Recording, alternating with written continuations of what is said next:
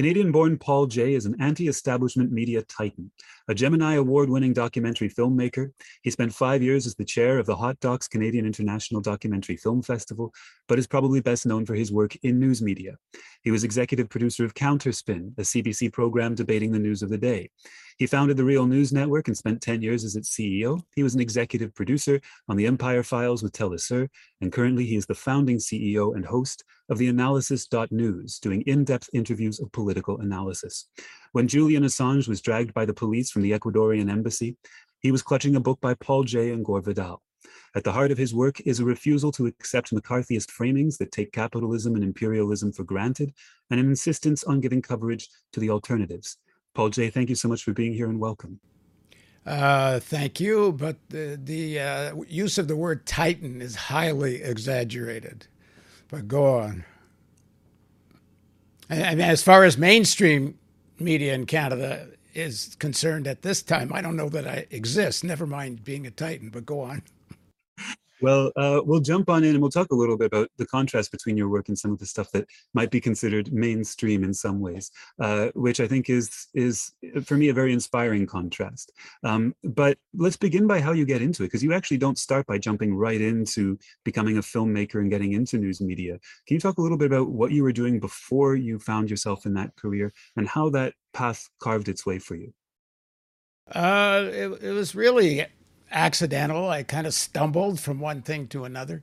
I always, I guess, had a desire to change the world. And as I got into late teens, and I found the more I listened to that voice about living a life with meaning, the happier I was. And that if I kind of diverted from that, I wasn't. So the idea of living a more meaningful life, which for me meant, fighting to change the world for the better. I mean, it sounds kind of vacuous, but it was more specific. It was, I grew up and became politicized during the Vietnam War.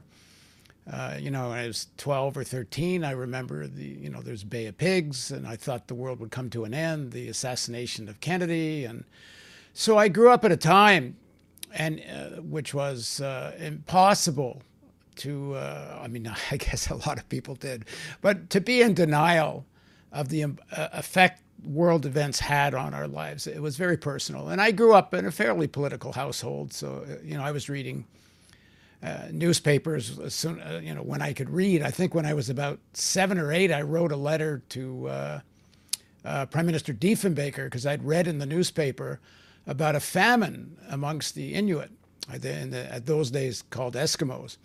And there were hundreds, maybe even thousands of people dying of starvation. And I wrote Diefenbaker a letter saying, why aren't you doing something about this? And I got a letter back from some hack saying, Prime Minister is very happy you're concerned, and be assured the Canadian government is doing everything necessary, and if you want to, you should go donate to your local church. In some ways, that was a bit of a beginning of a radicalizing process for me, because whatever age I was, I thought that was bullshit. So, but then as I got older, and I took the threat of nuclear war very seriously.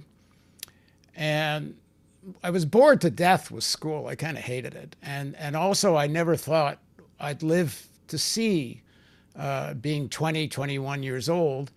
And so I quit school when I was legally able to at 16. And I went to an experimental school for a little while, but nothing serious. So I didn't go to university because I thought the world was coming to an end. And so I drove a truck for the post office for 3 years. I was a carman mechanic on the railroad for 5 years and got involved in trade union politics.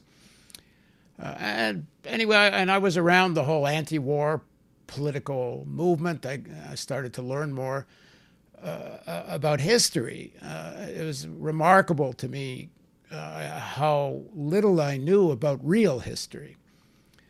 Both in terms of the creation and formation of Canada or U.S. So Obviously it's a long story, but in short, I at this experimental school, somebody gave a camera, donated a camera. I made a little film, got interested in filmmaking, and eventually got into back making documentary films. It's very interesting. I'm jumping ahead a little bit, but do you see parallels between, for instance, now I know a lot of people are not having kids because they feel like with the threat of climate change, and of course now recently the amped up threat of nuclear war, which was always maybe a little more present than we thought it was. But do you see parallels between people who are of that age today and your own childhood and coming into adulthood? Sure. In some ways, it's every bit as scary now. I think the nuclear threat was more overt when I grew up, although I think a lot of people now are in threat of nuclear war and a real denial because it's very threatening now. But the Cuban Missile Crisis was a very specific moment. But growing up in time of climate change, who knows what world kids are going to grow up in?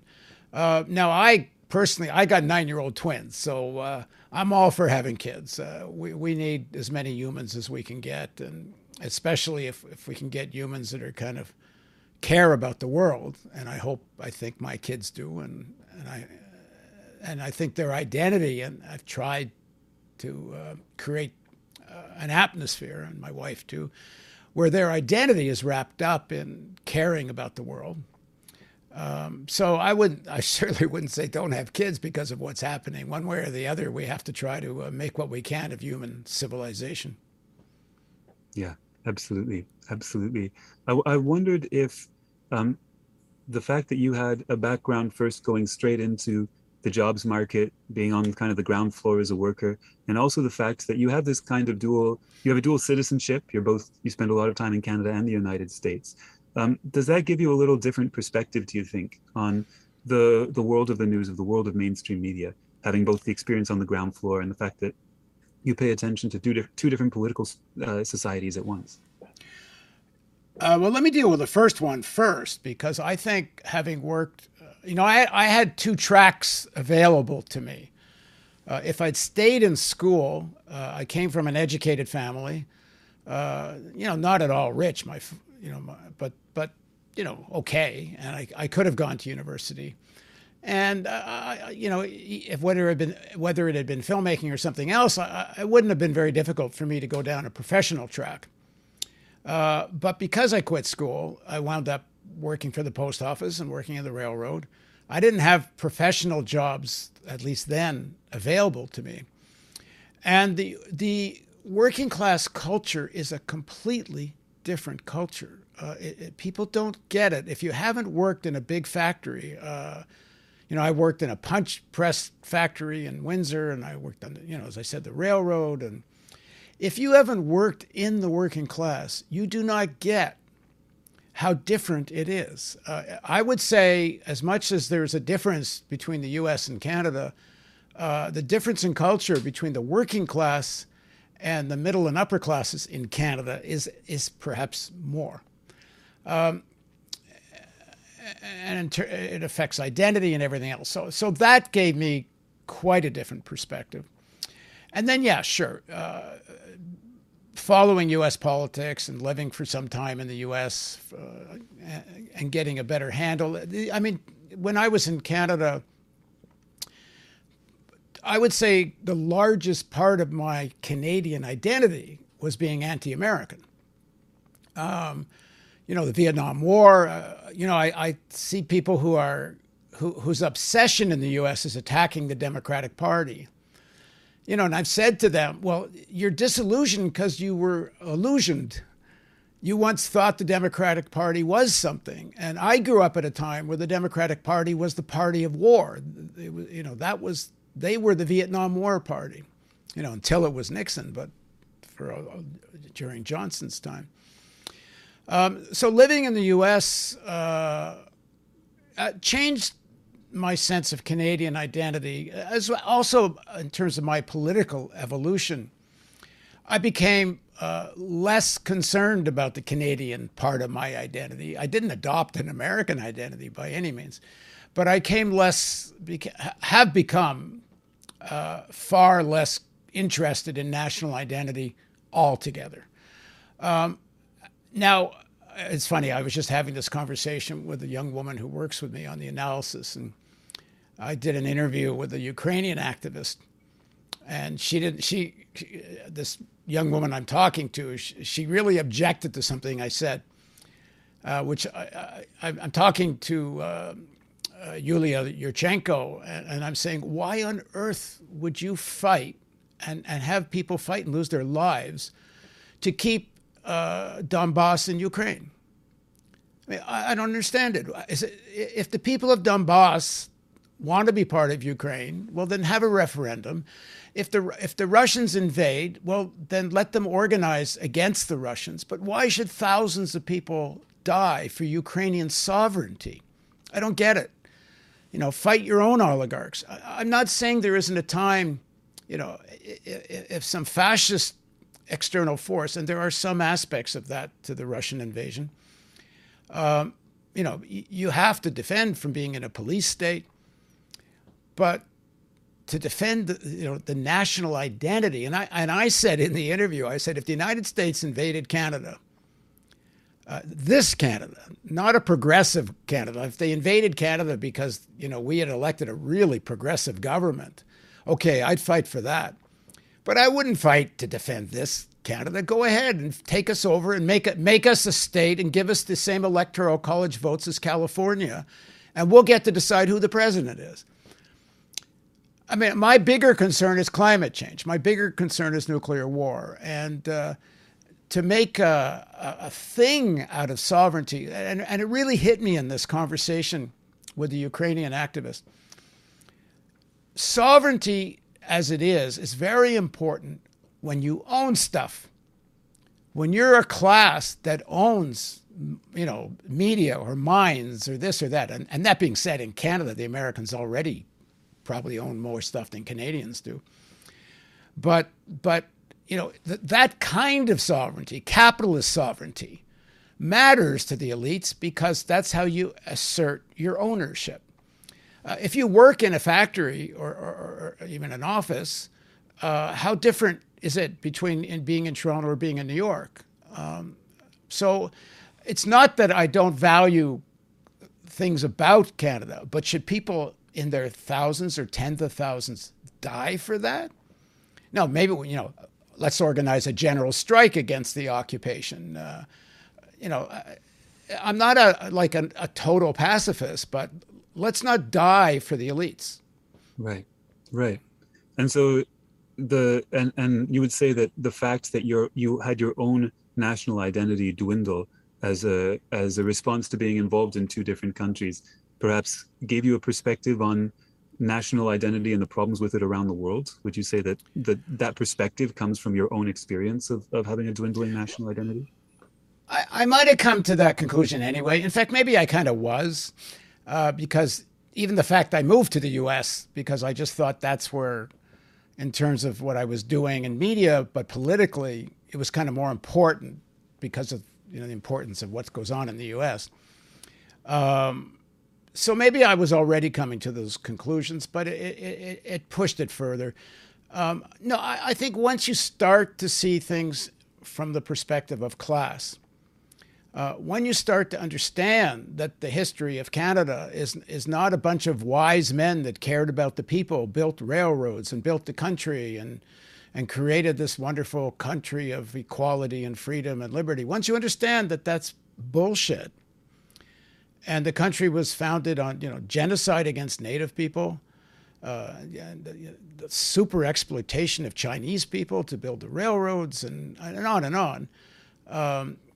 And the role of Canada in terms of supporting U.S. imperialist adventures around the world, and on and on. Now, once you really start to get the history of Canada, then you have to think about, well, what is this nationalism?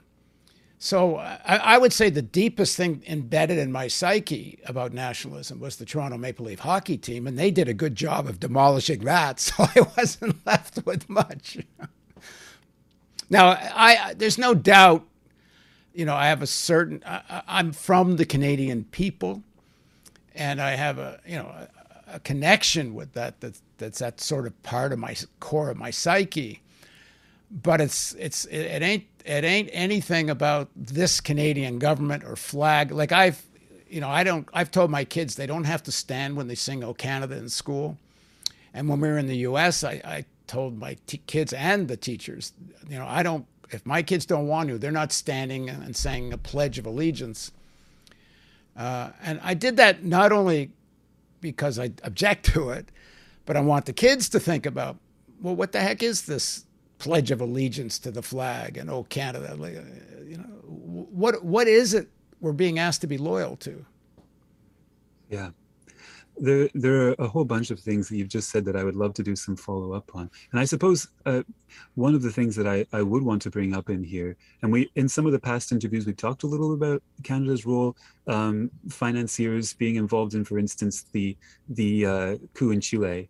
And of course, more recently, the Canadian government has been funneling weapons to the Saudi Arabian government committing genocide in Yemen. So this kind of idea of the perfect peacekeepers of Canada that sometimes gets propagated around the world really is pretty mythological, and has been from its origins, as you were saying. But I also wondered if some of the more positive aspects of Canada having, for instance, single-payer health insurance, and looking at how in the United States, of course, in the middle of a pandemic, even with the Democrats having total power, not even getting a public option on their healthcare system. Do you look at those things and go, wow, some elements of the American system look particularly insane because of the Canadian perspective? Well, I think the thing to understand about the difference between the U.S. and Canada is I think 80% of Canadians live in cities or very near big cities. We're very urbanized. About 10, 15 years ago, there was a very interesting study, I think from Pew, comparing Canadian and American values and opinions about things. And the study came out, and the title of it was Two Countries Headed in Different Directions. Well, somebody went and had another look at the data, and they compared American big cities to Canada, and it was almost identical. It's the rural America and the suburbs that are further away from the bigger cities in general. They're the ones that have headed in a really different direction. And to some extent, it's because of the destruction of the public education system. It's the deindustrialization because given globalization. It's the fact that the money behind the Democratic Party, those section of the elites, never gave a damn about those people and didn't need them for a long time to win elections. And then when they did, it was too late. So the real difference is the urban-rural split, I think, in attitudes. You go to New York, and honestly, there's certainly sections of New York and schools in New York that are better and more progressive than Toronto. I mean, Doug Ford wouldn't get elected in New York City. Of course, he wouldn't get elected in Toronto either. It's rural Ontario plays a similar role. Anyway. Yeah, no, that's a very good point. And perhaps there is some degree to which the analysis of Canada versus the United States is more something that is,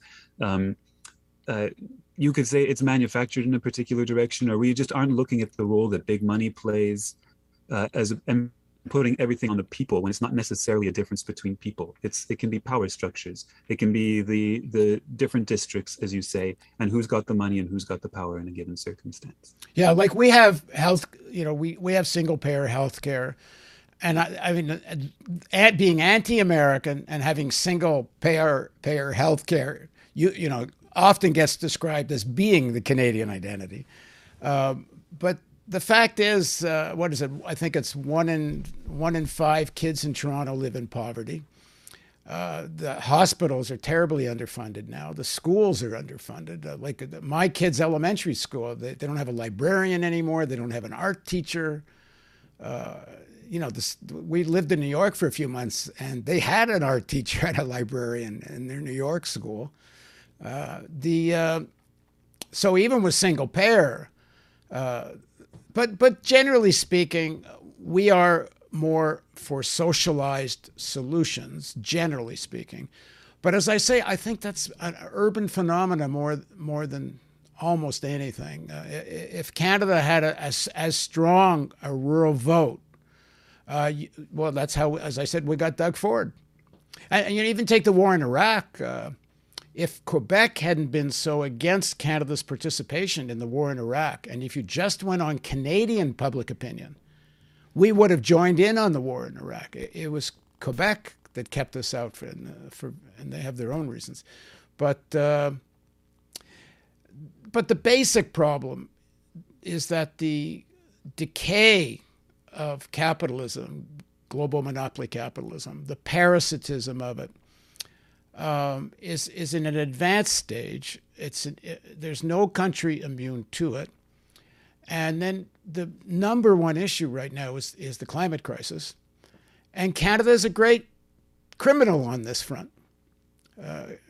Canada is one of the worst actors on the global climate stage.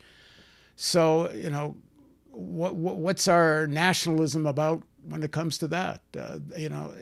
Again, I don't blame, it is about structures and systems. But as Canadians, if we want to talk about a distinct Canadian identity, we better face up and live up to who we are in terms of climate. Well said. Very good point. I want to bring in, and you've been talking about class, and you've been talking about some of the key issues. I want to bring in some of the guiding principles in your own work. And your work in media has always had both a focus on what's happening right now, and then what is a systemic critique. You always look at the environment in which these actions are taking place. It's not just and this and this and this. Was there a point in which you realized that you needed both of those things to make sense of the world? Boy, a point. Yeah, reading Marx, probably. Marx did the same thing. Marx used to write for a newspaper in New York, one of the most widely read papers in New York. In fact, I think it was the number one paper in New York. And he used to do commentary on events with, historical materialism, with historical analysis, and, from the point of view of class. And if you want people to understand the underlying principles of how to understand class in the world, you really have to enter it through people's experience and the events around them. And that's exactly what Marx did. I mean, Marx analyzed things as they were happening, whether it was, the Paris Commune or you name it, and gave it, is in the context of that, he gave the historical analysis. I mean, the thing I've been kind of intrigued with in trying to explain this so people can get it is that how does any individual understand who they are as a person if you don't get how the society came into being? Because clearly when you're a baby, one, you don't get to choose where you're born. You don't get to choose what class, what family, what country. You're born into a set of existing circumstances that shape you. And of course, media plays a big role in that shaping. But if you don't understand how that society came into being, then how on earth can you understand yourself? So on peeling away and trying to understand who I am, I'm peeling away the layers of identity that are simply false and inconsistent with the actual historical experience. And so, that's one of the great crimes, if you want, it's not, of mainstream media and the school system, is that there's practically no understanding of history. And to the extent that there is, it's a ridiculously, at best, superficial narrative. And from a class point of view, there isn't. Well, there is a class point of view, obviously. It's the narrative of the elites, but they would never own up to that. Right. One of the things that sets your work apart, I think, from a lot of the other outlets, not just in terms of big corporate media, but also a lot of the stuff that we see in so-called independent media, which sometimes can be more corporate than the corporate media. Um, you actually go into a lot of the people who are major game changers who get almost no focus. We tend to focus on celebrity politicians and pundits, but a lot of the big movers and shakers are actually people like Bill Black or Bob Moses, people who are working on nonprofits, community activists, people who prosecute white collar criminals, people who do research and shape policy. And you do in depth conversation with these people who understand the issues in a way that is so much more hands on than almost anything I see on other media outlets. Can you talk a little bit about your general philosophy of how you delve into the issues, who you look to delve into the issues with, and where you try and find your starting points?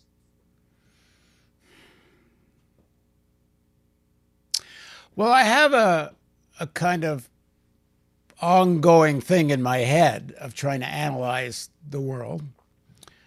And from the point of view of trying to communicate what are the key points of change and hopefully help some people understand it. And a lot of my interviews are probably too in depth and too long for a lot of people, but it helps work out the analysis, and then I can try to popularize it in different ways. But my own curiosity leads me. So, like with Bill Black, his historical experience of prosecuting white collar crime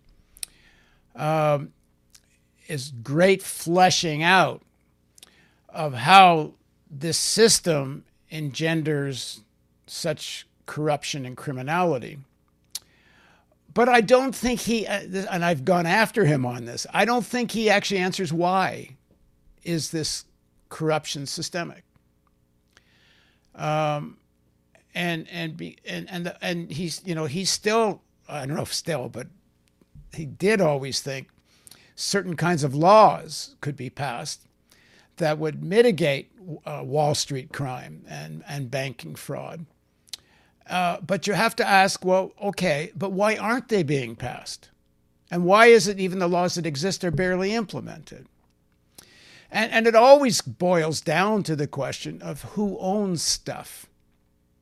You got to get into the evolution of ownership and how, as we produce, people relate to things. And once you have such concentration of ownership, and you get thus such concentration of political power, well, of course, you can't pass any laws that are actually effective.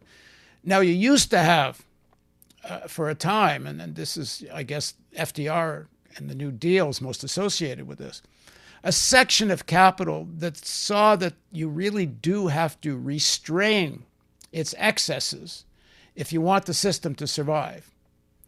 That voice of you could say capitalist systemic reason has been greatly marginalized to the point that almost doesn't exist, to the point where they are facing catastrophic climate crisis that is going to demolish their own system. They thought they had global supply chain problems during the pandemic.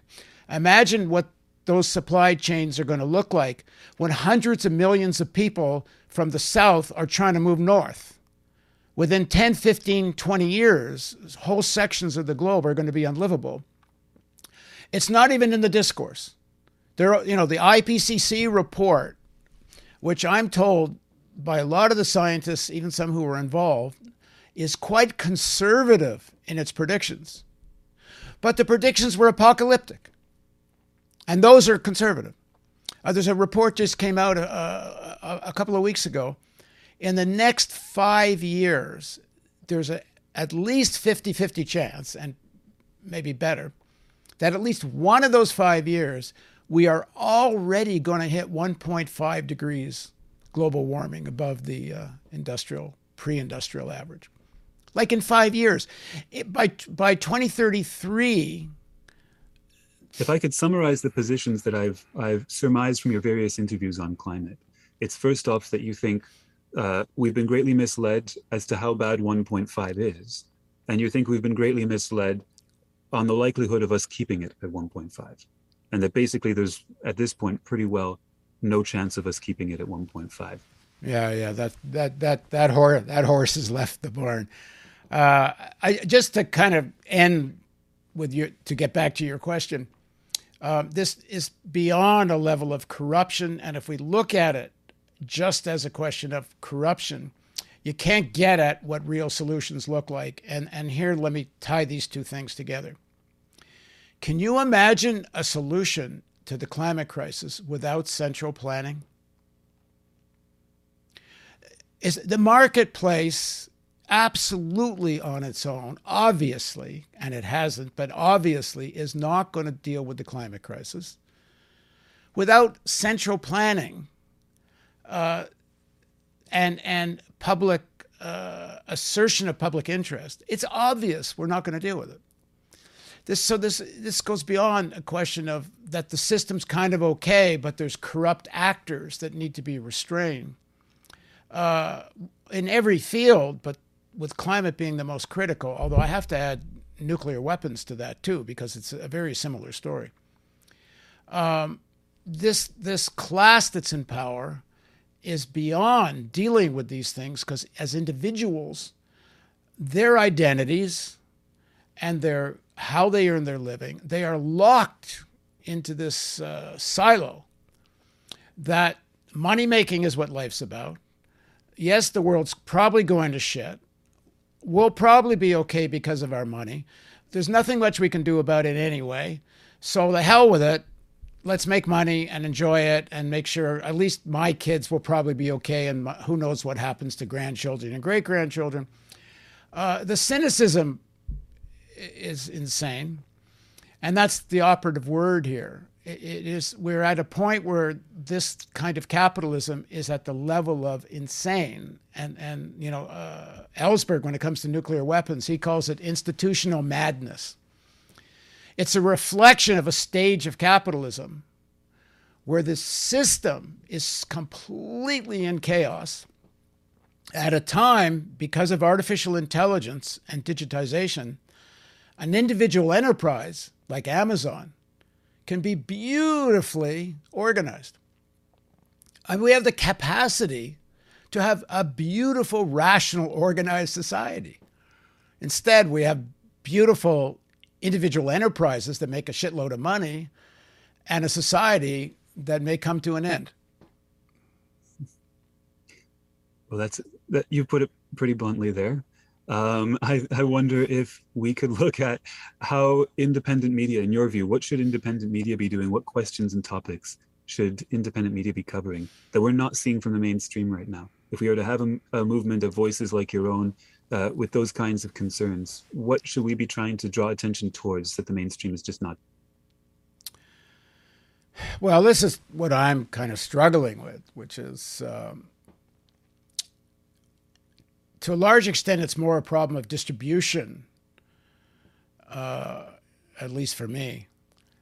And by distribution, I mean, how do you get working people, or even elites to that, for that matter, but who would never come across these kinds of ideas, who never hear any of this analysis, whether they're listening to CNNs or they're listening to Fox, or in Canada, CBC for that matter, all they hear is this conventional elite narrative. They hear the odd thing about climate's dangerous, and then let's go on to the next topic. That's the most important question. Now, for alternative media, and I'm trying to figure out how I can do this for what I'm doing, we have to try to be more connected with the kind of organizing that's going on, where people go around knocking on doors. That's the only way to break through the monopoly of the distribution system. like on YouTube is everyone thinks they're shadow banning us on YouTube. Since I did my reports on January 6th, and our numbers went way down. But even if they were up, it's still a very, very tiny sliver of people that kind of already agree with you that watch, or people that love to fight with you watch. But, ordinary people aren't. But when you pick a community and you start to organize and you start knocking on doors, and not just during some election campaign, but to build an ongoing movement, that's what we have to kind of connect more with in terms of change amongst ordinary people. And hopefully, if one can connect the kind of work that I'm trying to do with people that are organizing in that way, it's a way to get people to pay more attention. I mean, in terms of format, what I do is not conducive, except for people that are really interested, because it's long form, it's in-depth analysis. But as I said, it helps once you get the deeper analysis, then you can start to synthesize it and get at ways to explain it more quickly. But I'm a one-man band practically. I have one person helping me, and another person helps me on the website. And but I'm a little. I don't think a lot's going to come out of this internet stuff, and the problem for a lot of alternative media, a little less so for myself now, because one of the virtues of being so small is I don't have to raise a ton of money. And, the donations I get now is enough to be sustainable. But if you're trying to make money out of this, or you have to worry about a bigger operation, then breaking through is so dependent on your brand and how you're seen as social media. And the more you fight with people, the better you do. And the economic model is not conducive to media that's connected to real organizing amongst ordinary people. So, like, the information's all out there. The question is, like, I had the thing, a few years ago, I was going to make a film. I was starting to research. It was going to be called Why Do They Hate Us? And I was going to take families that had lost people in 9/11, and I was going to take them to Pakistan and Afghanistan and let them go around asking people, why do you hate us? Because that's what they kept asking. And I interviewed this one guy who was a fire chief who was actually in charge of a bunch of firefighters at 9/11. And his son was killed in one of the buildings. And I talked to him, and he had organized Democrats for Bush after 9/11. And I started telling him about the history of 9/11, history of Afghanistan. He had no idea the CIA had invited bin Laden to Afghanistan. I mean, asked the Saudis to send somebody, and knew nothing of his jaw just dropped. The lack of understanding and knowing of actual history amongst people is profound. So how do we find a way to, connected with organizing on the ground, knocking on doors, and creating media that's easy for people to consume? And I'm not claiming I'm doing that yet. I hope I'm doing this documentary with Ellsberg about nuclear weapons, and I hope that is something like that. Mm-hmm. We have to kind of lay out the issues, and you're absolutely right that this focus on people at the grassroots level is absent from almost any form of media right now. There's really only the people who are reaching out at that level, at a brand level, at a marketing level, not so much on an activism level. And you're right, that may be the challenge for independent media moving forward. That may be the task, that might be the quest. Yeah, I'd really recommend people watch this. I did a series of interviews with Jane McAlevey, who's a union organizer. And she distinguishes between advocacy and organizing. Advocacy is when you get people who kind of already agree with you to go do something. And a lot of the alternative media is in that space. Organizing is when you go directly to people who mostly probably don't agree with you.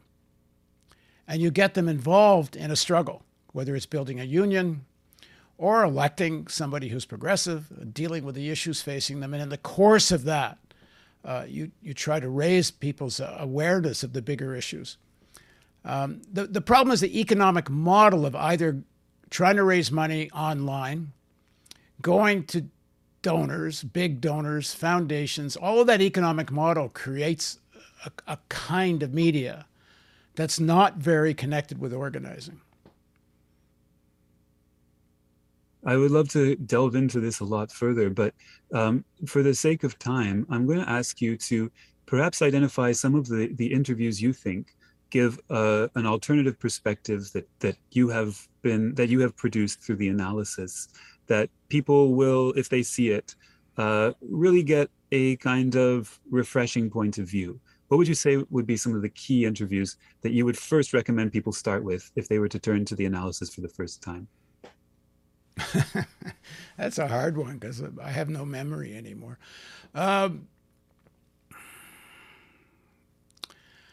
Well, the climate stuff, although people that are into the issue will probably know that, but one of the ones I did with Peter Carter, looking at the most recent IPCC report, we're so near the precipice of the end of organized human society, and it just is not in people's normal daily awareness. I think our take on Ukraine and the Russian invasion, there's people in some of the alternative media that are extremely apologetic for the Russians. And I'm actually astounded at how successful the Russian propaganda operation has been, and very well planned through the development of RT and the way they kept inviting the American left onto RT to critique the United States. It created a whole space and net and web of people imbued with this kind of vision of the Russian state as almost something progressive, because RT let the American left. Now, I mean, Russian television didn't let the Russian left on TV. And in Europe, Putin was very encouraging of Marine Le Pen and the far right in Europe. But in the U.S., they can make themselves look progressive because they put progressives on TV. But we're not the only ones, but I think we've been very clear that the invasion has to be looked at as a piece of global monopoly capitalism.